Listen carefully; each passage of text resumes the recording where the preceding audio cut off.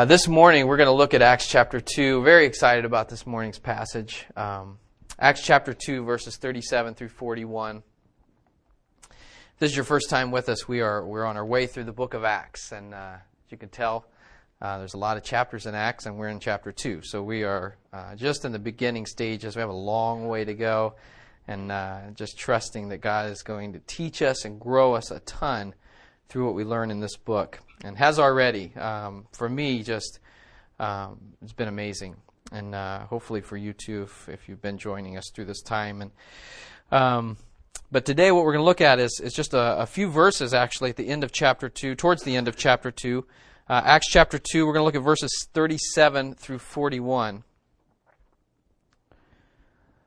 Acts chapter 2, verses 37 through 41. Now when they had heard this, they were cut to the heart, and said to Peter and the rest of the apostles, "Brothers, what shall we do?" And Peter said to them, "Repent and be baptized, every one of you, in the name of Jesus Christ, for the forgiveness of your sins, and you will receive the gift of the Holy Spirit. For the promise is for you and for your children, and for all who are far off, everyone whom the Lord our God calls to himself."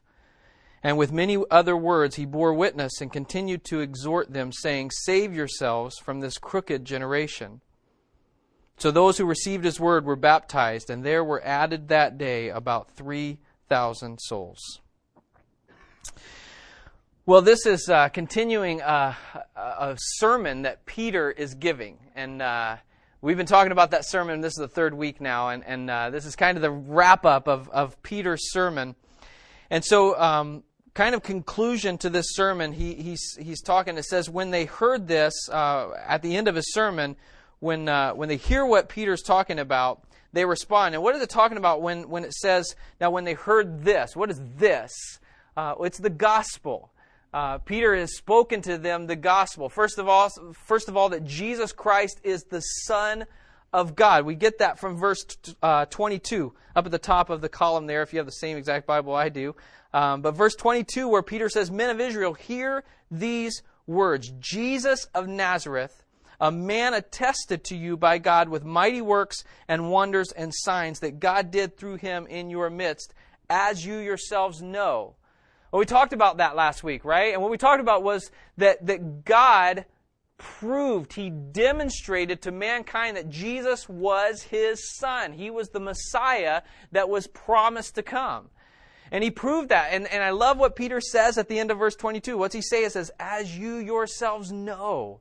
You know, you saw, you heard, you experienced Jesus. And you know in your hearts that he is the one that God promised was going to come.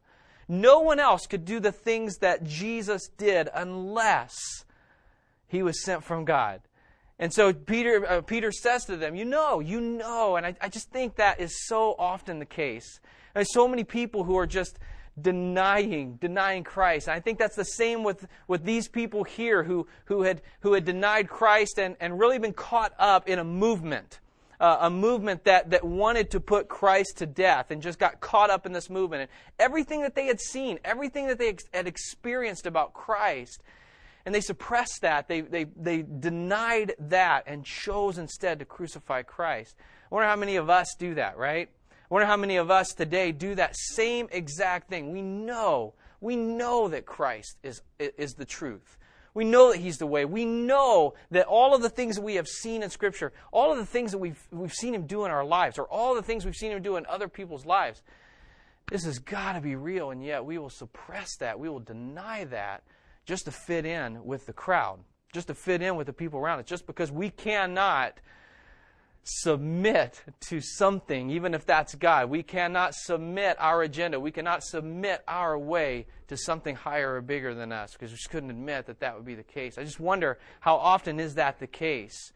And so he tells them the gospel. The first part is Jesus Christ is the Son of God. The next thing he tells them is he died.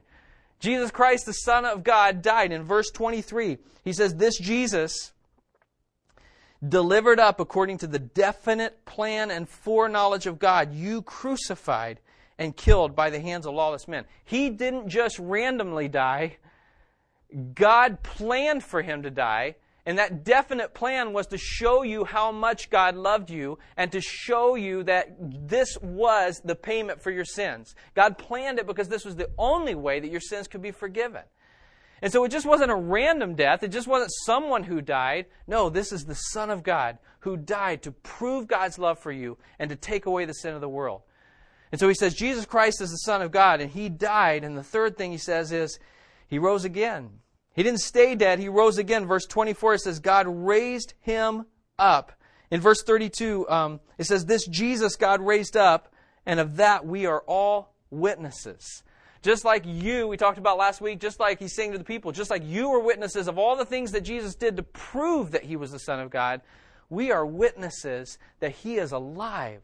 That all the things that you heard him say about, you're going to kill this body, but it's not going to stay dead. I'm going to rise again in 3 days. They're true. We saw him. We touched him. We heard him speak. We saw him eat.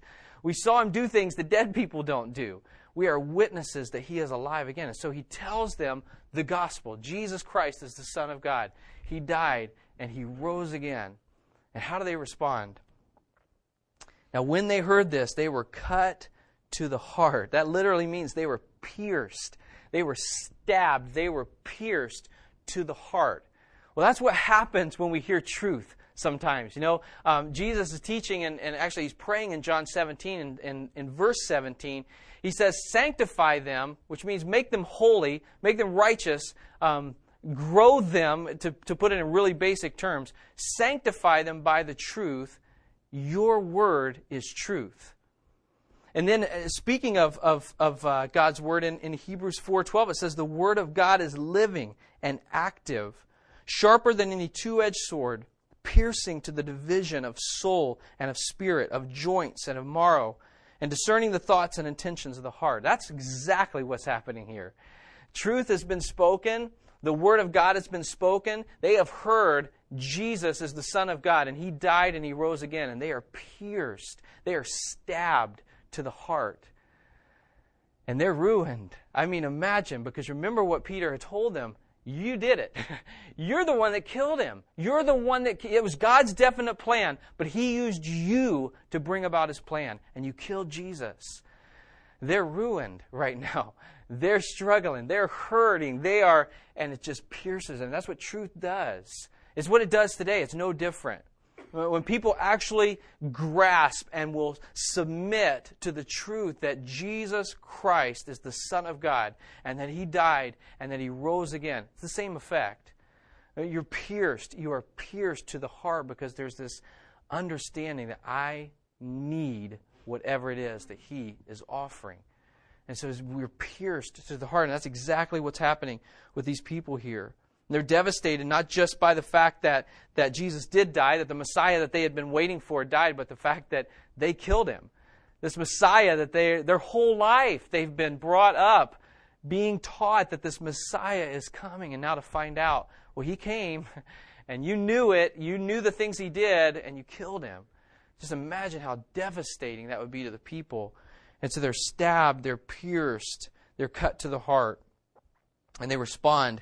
They said to Peter and the rest of the apostles, brothers, what shall we do? I love this part, okay? This is a right response to the gospel.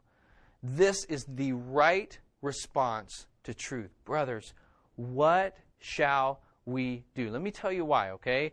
Because here are people who are humbly understanding that God is God of the universe, and that they are men, mere men. They are going to die, and that God sent his Son, and their only response is, what shall we do? What can we do? What must we do? What shall we do? And why I think that's so important for us to get, because so many times what happens is people will hear about Jesus, people will hear the truth, and their response is, and maybe we're guilty of this, maybe you're guilty of this, but the response is, what am I going to have to give up? Or what am I going to have to lose? What am I going to have to do? What is this going to mean? How many friends am I going to lose? Am I going to have to get new friends? Does this mean I'm going to have to go to church every week? Does this mean I'm going to have to do this? Does this mean this? Does this? These people are like, what do we do? Just tell us, Peter, tell us what to do. We don't care. I mean, you just tell us what has to happen and we will do it. That is a right response to understanding who God is and what He did to prove His love for mankind. That's the right response. We can't stop and start evaluating and saying, well, what am I going to have to give up? What am I going to lose? What's it going to cost me? Well, Jesus makes that clear. It's going to cost your life. And it's worth it because I gave my life for you. And I'm God. I'm the God of the universe. And I'm glorious. And you will not find anything. All those things that we're debating. Do I want to give this up? Do I want to give this up? Well, what if I lose this? All those things, to set them in the presence of God and to even compare them. To even try to compare the stuff that we want to hold on to God, it's meaningless.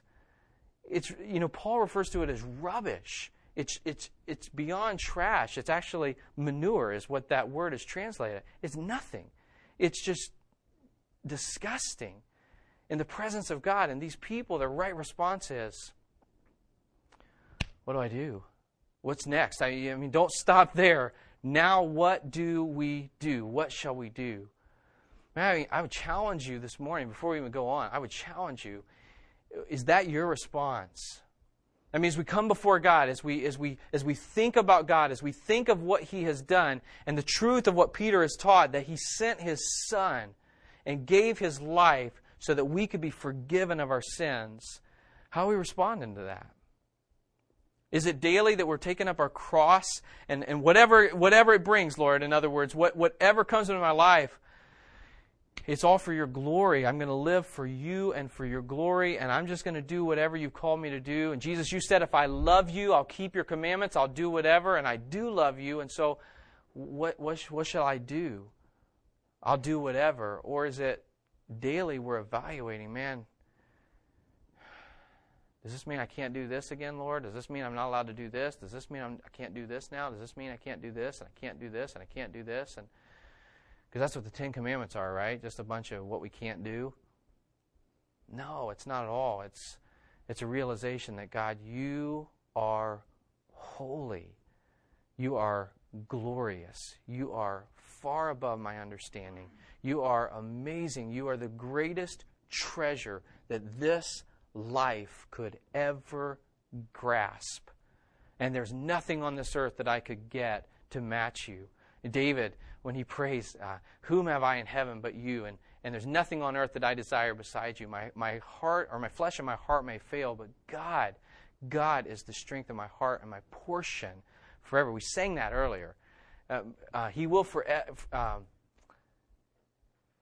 How's that verse go? The Lord has promised good to me. His word, my hope secures. He will my shield and portion be. Do we grasp what that means? My portion. What we're saying when we sing that is, He's enough. God, what I'm singing right now is you can take everything else because my portion, you will still be there. You are enough to satisfy me. You are all I need. And that's what it means to come before God with a right response. And that's what they're saying here. What shall we do? And Peter responds in verse 38. He says, and Peter said to them, repent and be baptized, every one of you, in the name of Jesus Christ for the forgiveness of your sins. Let's take that apart. Repent. That word repent, it means to turn away from sin. It's not confession, okay? It's not just saying, I'm sorry. It's literally a turning away from the wrong, the things that we have done to offend God. It's a turning away from those things and doing the opposite. It's setting a course that goes away from the sin. It's not just confessing our sins, which is important, which is very, very important, which is good. One of the wonderful verses in the Bible is 1 John 1:9, where it says, if we confess our sins, He's faithful, He's just to forgive us our sins and cleanse us of all unrighteousness. That's really good news for those of us who sin, which pretty much encompasses this entire room and well beyond, okay? That's good news, okay? And so the confession thing is huge, but repentance, when we come to Christ, is bigger than that. Repentance is literally turning. It's a change of direction. It's a change of purpose. And repentance is turning from our sin. That's what Peter's saying to them. What you need to do is turn around. This is the direction you're going away from God, and you got to turn and go towards God. And you got to turn away from that sin. You got to turn away from the things you're doing that don't please God. Albert Barnes, he says this: false repentance dreads the consequences of sin. True repentance dreads sin itself.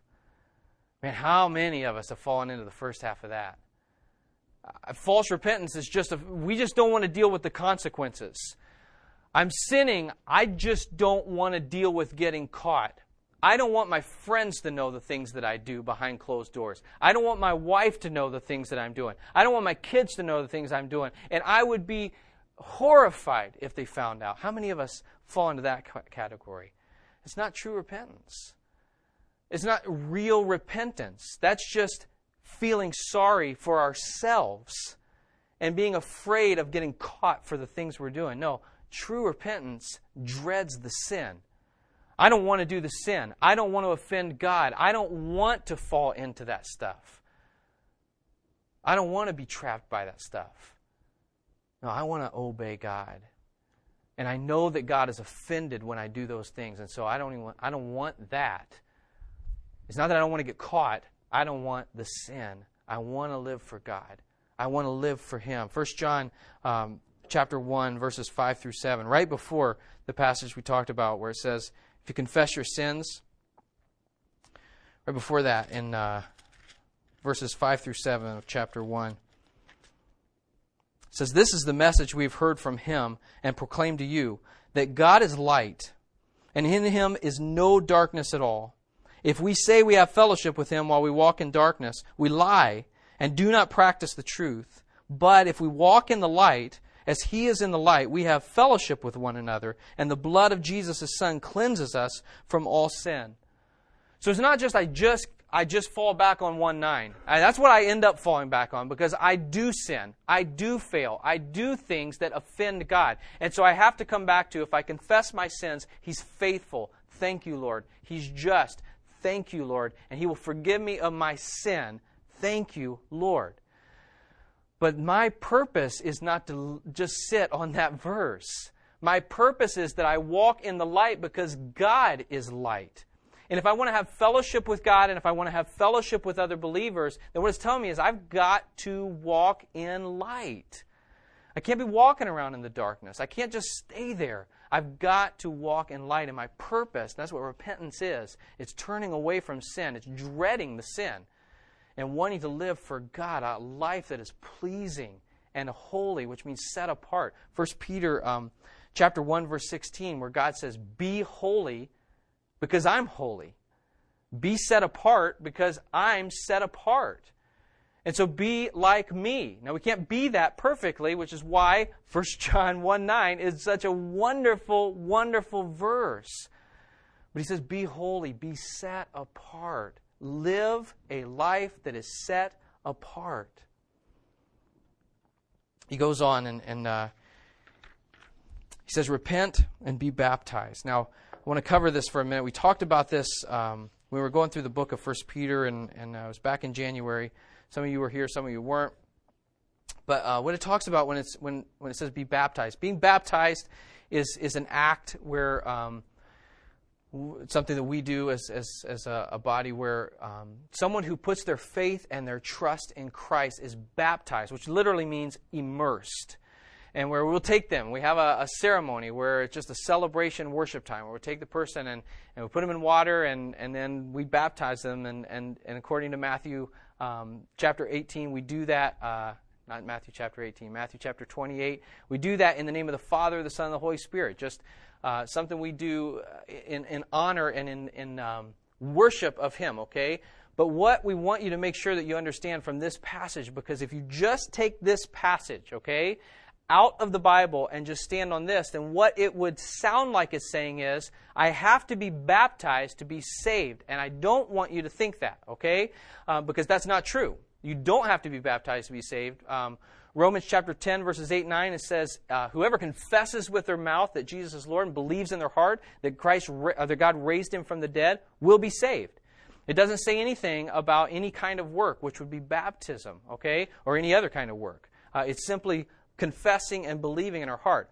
But, actually, let me read one more passage. 1 Peter chapter 3, 21.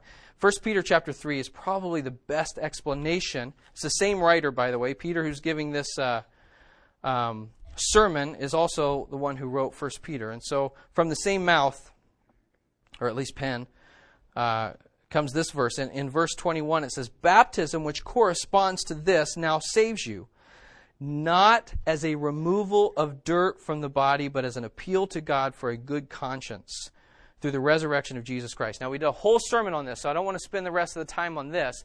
But Peter is clarifying immediately when he says it now saves you, not as a removal of dirt, not as, it doesn't save you, okay?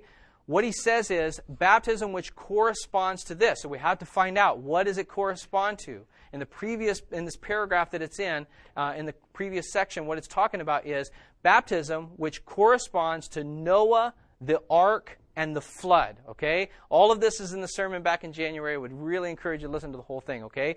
But what it's saying is baptism that corresponds to Noah getting on the ark in the flood now saves you. Now, what was that back in the flood? What saved Noah and his family? Was it the ark? No.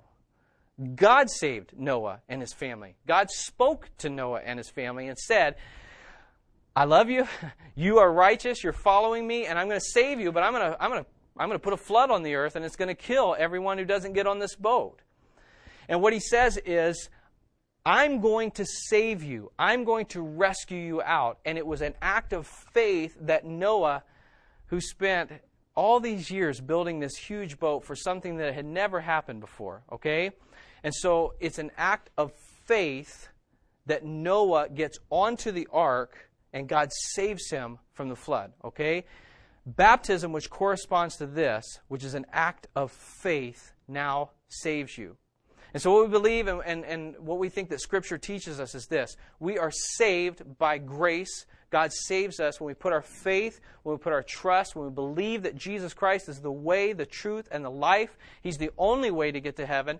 He came. He lived a perfect life. He died. God raised him from the grave and has said to us, if you believe and you confess with your mouth that Jesus died and God raised him from the grave, then you'll be saved. But baptism is the expression of faith that we use to say, not just to God, but to other people, this is what I believe, and this is what my life is about. And it's a picture for those people of what Christ has done inside of us, where our old life is, as you picture going under the water, our old life is dead. And now we have a new life in Christ, okay? And so Peter's not saying here that you must be baptized to be saved. In fact, a great passage for that is when Jesus is on the cross in Luke. Jesus is on the cross and there's two criminals, one to each side. One is cursing him, and one looks at the one that's cursing and says, "What are you doing? This is a righteous, innocent man." And you remember he looks at Jesus, and what does he say? "Remember me when you enter your kingdom." And Jesus says, today you'll be with me in paradise. Now, he didn't stop everything and say, now, whoa. He didn't stop the guards. He didn't stop the soldiers. He didn't stop the people and say, listen, we've got to get this guy off the cross and get him baptized or I lied. He won't be in heaven today, right? He didn't do that. And so if baptism is necessary for salvation, then that doesn't make sense, okay? But let me get to this next part here, okay? Repent and be baptized, every one of you, okay? Every one of you is very important to the repent and be baptized, both. Because here's what happens. We hear, well, baptism isn't necessary for salvation. And so we devalue baptism. And so I will tell you, I will take this stand. If someone is not willing to be baptized, then I would question, and here's why.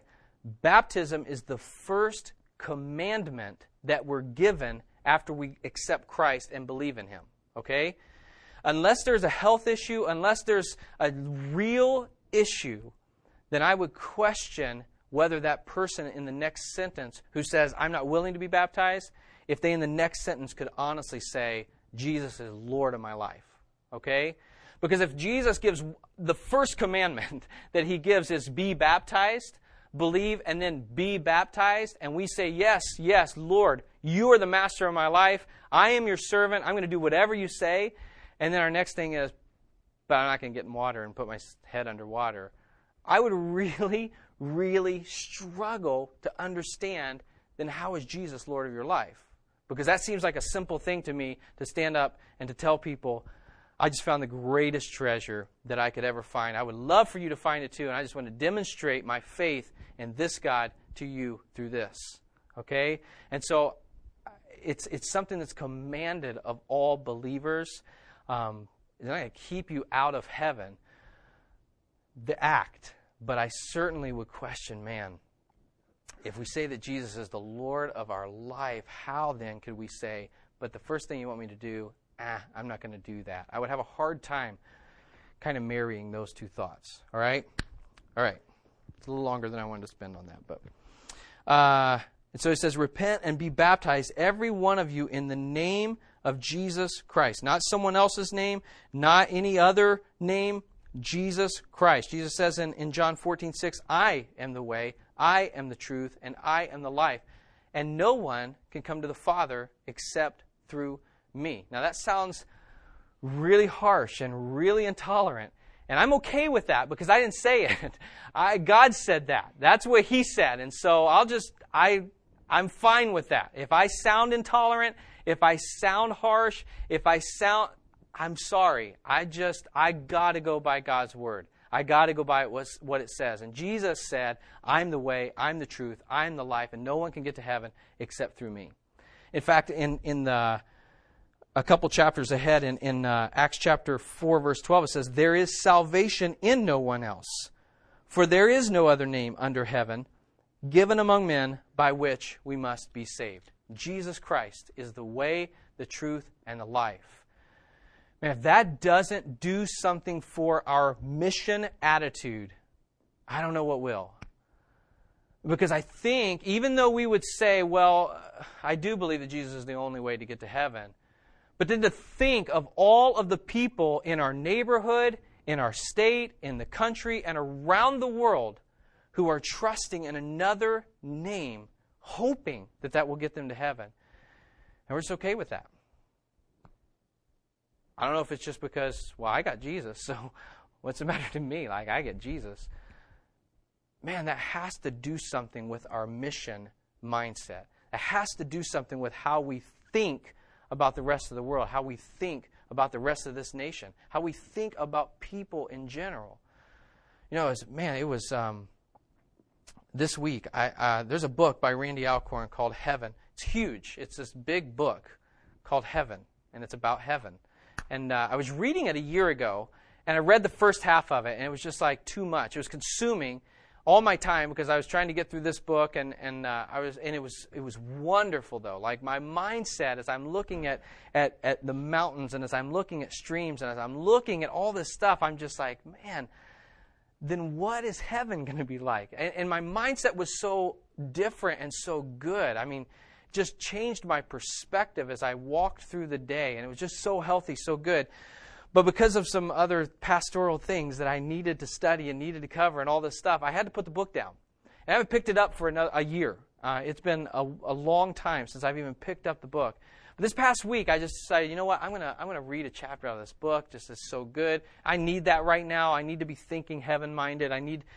And so I just picked up this book, and I'm reading through this chapter. And man, again, my spirit is just lifted thinking, God, is this what it's going to be like? Like, is this this good? Is it this? And it's better than this, I know, but I'm like blown away just thinking, I get heaven. I get heaven. And I hadn't read this book for a year, and I'm in the middle of reading this chapter, just consumed with thinking, God, I get heaven. I can't believe this. And I get this phone call from a lady that I knew, and a not friend, but someone acquaintance that we both knew she said, I wanted to call you and let you know that this guy died this weekend.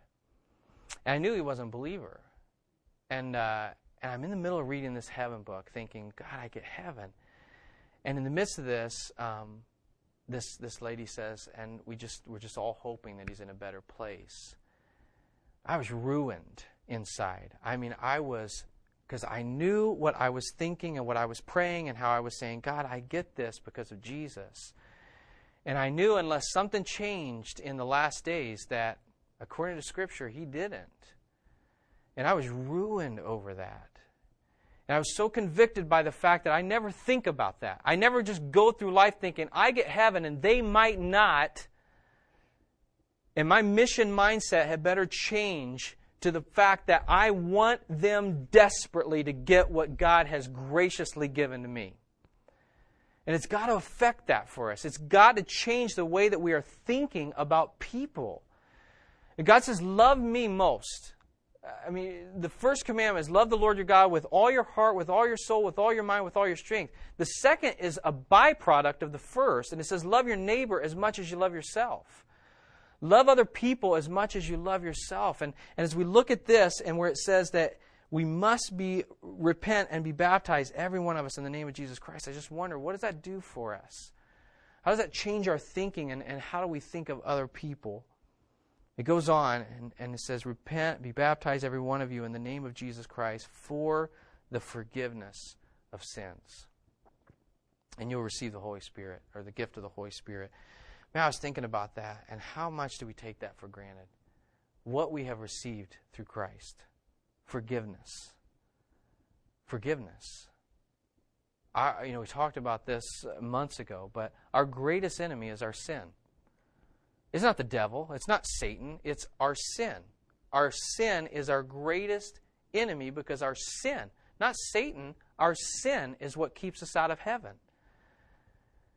And then Jesus comes and says, if you just believe in what I did, I'll forgive your sin. And not just that, the perfect life that I lived, I'll credit it to your account. So that whenever God looks at you from now on, I'm what He sees. My perfect record is now what He sees in you. Do we forget what we have received through Christ? A perfect record. We're forgiven. We're clean. I remember, and I have avoided telling this as an analogy for 5 years because I thought, man, is this good to tell in church? It's a perfect analogy, so you can tell me afterwards, all right? When Sean and I we lived in California, Southern California, we had the opportunity. Alden was a year and like 3 or 4 months old. Everyone's nervous now. It's good. Alden was like a year and 3 or 4 months old, and I was invited to help and lead worship at a camp in California, Hume Lake, which is one of Sean and my favorite spots in the whole world. It's in the middle of the Sequoia National Forest. Just beautiful. I mean, just an amazing place, and just awesome. And so incredible privilege to be able to go there, and went there with Francis and his family, and we went and put us up in this lodge, and it was a brand new lodge that they had. It's just beautiful. I mean, just perfect setting, and everything's. If there was a movie, there'd be wonderful music playing, not the scary kind, just wonderful music playing. It was just wonderful. And so we're hanging out with Francis and Lisa, and we put Alden down for a nap. Now, Alden's a year and a half, or not even a year and a half, a year and 3 months, and he was in his diaper, and so we just had him in a little T-shirt diaper. We put him in his pack and play, and we just go outside the room there to hang out with Francis and Lisa, and it'd been a little while, and so I was like, I'm going to go peek at him. He was so cute. Like, you couldn't help it. And so I'm going to go in and look at him, and I go in, and I find my son in his pack and play, and he had undone his diaper. He never tried to do that before. He did it. And he had, how can I say this? He made a poopy. Okay? And he found the poopy. And I looked down at my son. He's covered in it. It was all over his hands. It was on his lips. It was everywhere. And I look at my little son, who is probably up until this second, the cutest 1 year and 3 month old on the face of the planet. I mean, just adorable, perfect little boy. And I see him, and he's just covered in this stuff. And I was so broken-hearted. I wasn't mad at all. I mean, we weren't mad at all. It was just, I was so broken-hearted to see my boy covered in that. And we had to wake him up. We got him up, and we put him in the shower, and we're washing him off and just trying to clean him off and get him clean again. And I walked away from that, and I just thought, Lord, that is how you see me so often. You just see me covered in this stuff, and you're not mad at me. You're brokenhearted. That I have allowed myself to get into this stuff again that offends you. And my heart was just so torn for my boy, and I just realized, man, God loves me so much. He loves me way more than I love Alden. And he sees me in this stuff that looks just the same to him as what Alden was in. And he loves me. And his heart breaks as I do that. His heart breaks as I get into that. Guys, it is not okay to stay that way. Your Father loves you and desperately wants you to repent and confess and be clean and forgiven. And that's what forgiveness is like. It's the God of the universe looking at you in all of this crud and washing you clean.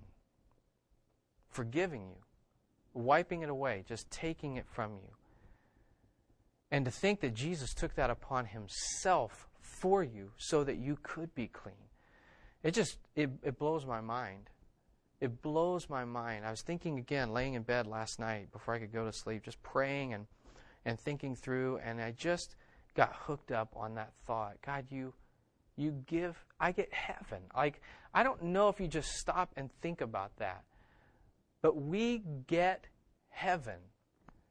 That is incomprehensible, because I know for a fact that I look a lot more like the Alden in the crib than you guys think that I do.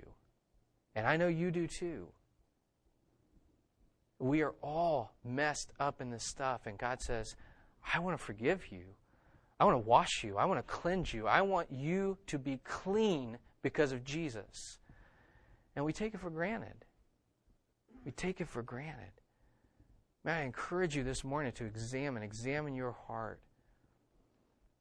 Peter says to them, repent and be baptized for the forgiveness of sins. You'll receive the Holy Spirit. For the promise, we'll go through these next verses quickly, but for the promise is for you. The Old Testament, we talked about a couple weeks ago, the Old Testament promised that the Holy Spirit was going to come to the Jewish people and for your children and for all who are far off. It also promised it wasn't just going to come for the Jewish people, it's going to come for the Gentiles too. And this next line is huge. Wherever it is, there it is. Everyone whom the Lord our God calls to himself. Does this seem to be a pattern for anybody? Like, does it seem like we keep bringing this up? It's talking about the sovereignty of God in our salvation. Everyone who God calls to himself. Man, our God is sovereign. And what I'm hoping, I'm reading through the passage this week, preparing for this week, and I'm thinking, oh, this is a great message. It talks about salvation, and people repent, and all these people come to know the Lord. And again, election, Lord? Why? Every single passage do we have to cover that? You know, and I'm saying that laughing, but here's what I've been praying and hoping. Is I'm hoping that for some of you, and I know some of you struggle with the election part of the Bible, and you struggle with God being sovereign over the hearts of men. You struggle with that. What I'm hoping is that if you've attended here for the last 9 months and see that it just keeps coming up over and over again, not just in my preparation, in Scripture, where it is God who calls us and saves us, forgives us, redeems us, gives us eternal life. It's God. It's God. He is sovereign. He is the ruler over the hearts of men. And He is good. He is very, very good. Verse 40, and with many other words, He bore witness and continued to exhort them. Real quick, what that's saying is this sermon's a lot longer than what we get here, okay? So for those of you who read through this passage and thought, man, I wish Tony would preach that short. Sorry, for many other words it says, He exhorted them, okay? So you're getting the short version here and not here. I apologize. But he says, with many other words, He bore witness and continued to exhort them, saying, save yourselves from this crooked generation. How many of us need to hear that? You know, how many of us we take on this mindset of, man, I need to fit in. I've got to be relevant. I've got to fit into the culture, because then when they see I'm their buddy, then they'll want Jesus. I'm just saying, man, what I'm going to take from Peter is I'm going to save myself first, in that I'm going to make sure I'm living a holy life. I'm going to make sure that I'm repenting. I'm going to make sure that I'm begging God to forgive me of my sins. And I don't get involved in the stuff. Yes, I'm going to get involved in the people. Yes, I'm going to get involved in the lives. Yes, I'm going to get involved with the hearts. Yes, I'm going to get involved with those people. But I don't have to do the stuff that's going on in the generation. I don't have to be a part of that. I can be set apart. I can be holy, like 1 Peter 1:21 says. 1:21 or 18? There's your homework. It's right here. Come on. 1:16, right in the middle there, or before. In 1:16, where it says, be holy, be set apart, because I am holy, I'm set apart. And then in verse 41, so those who received His word were baptized, and there were added that day about 3,000 souls. A couple things very quickly, okay? Number one, how amazing.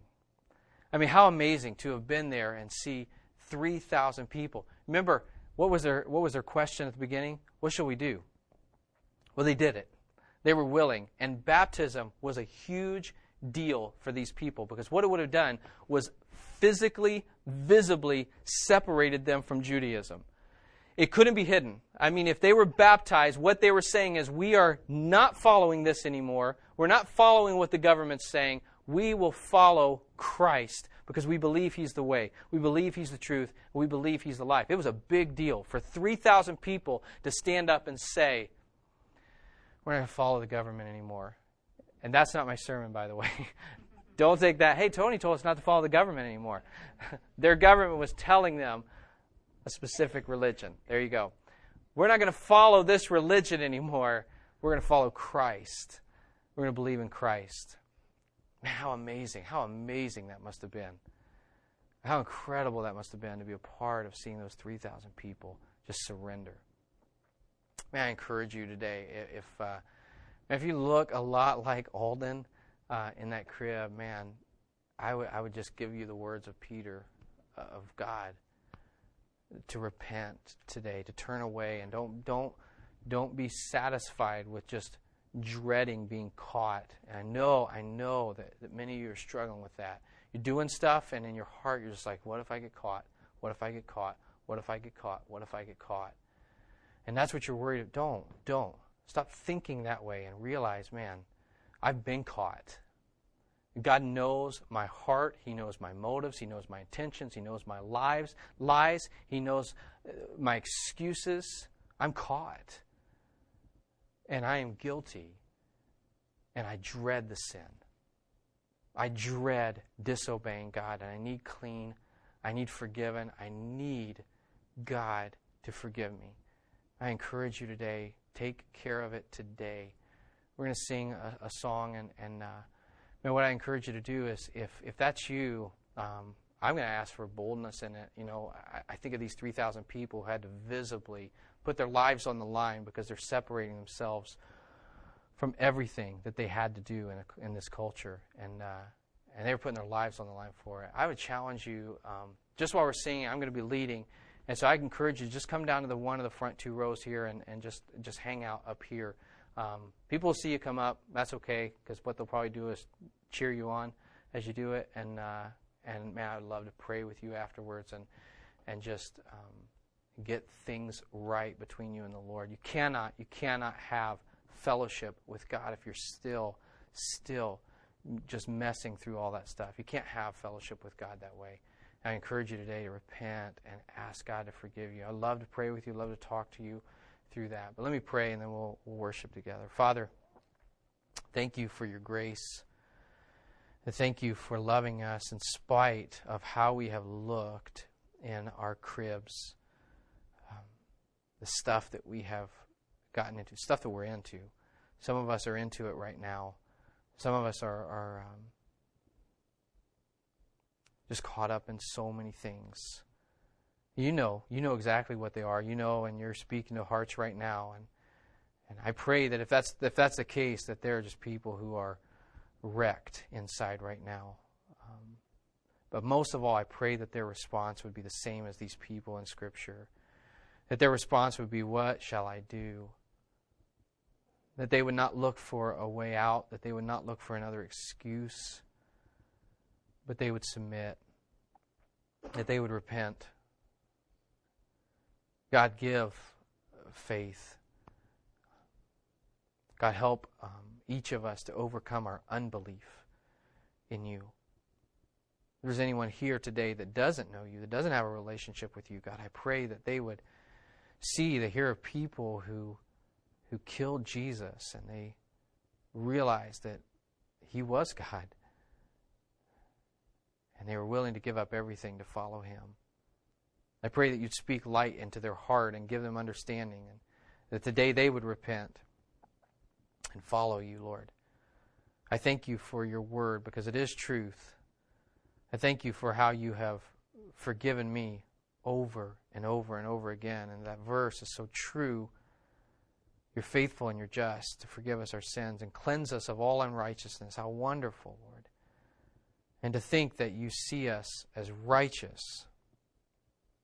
To think that you give us heaven. We thank you and we praise you, God. And we love you so much. We thank you for this time. Thanks for the freedom that we do have to talk about this. And the fact that to repent right now is not going to put our lives on the line. It might put our reputations on the line. It might put us in a situation where we lose friends, but we certainly don't lose our life. And we know that's not the case everywhere, and it certainly wasn't the case here in the New Testament, where people did lose their lives because they followed you. God, help us. Give us boldness to walk out of this room, changed people. Give us boldness to not just fear and dread the consequences of our sin, but to dread the sin and to love you and treasure you above all things, God. We pray it in Jesus' name. Amen.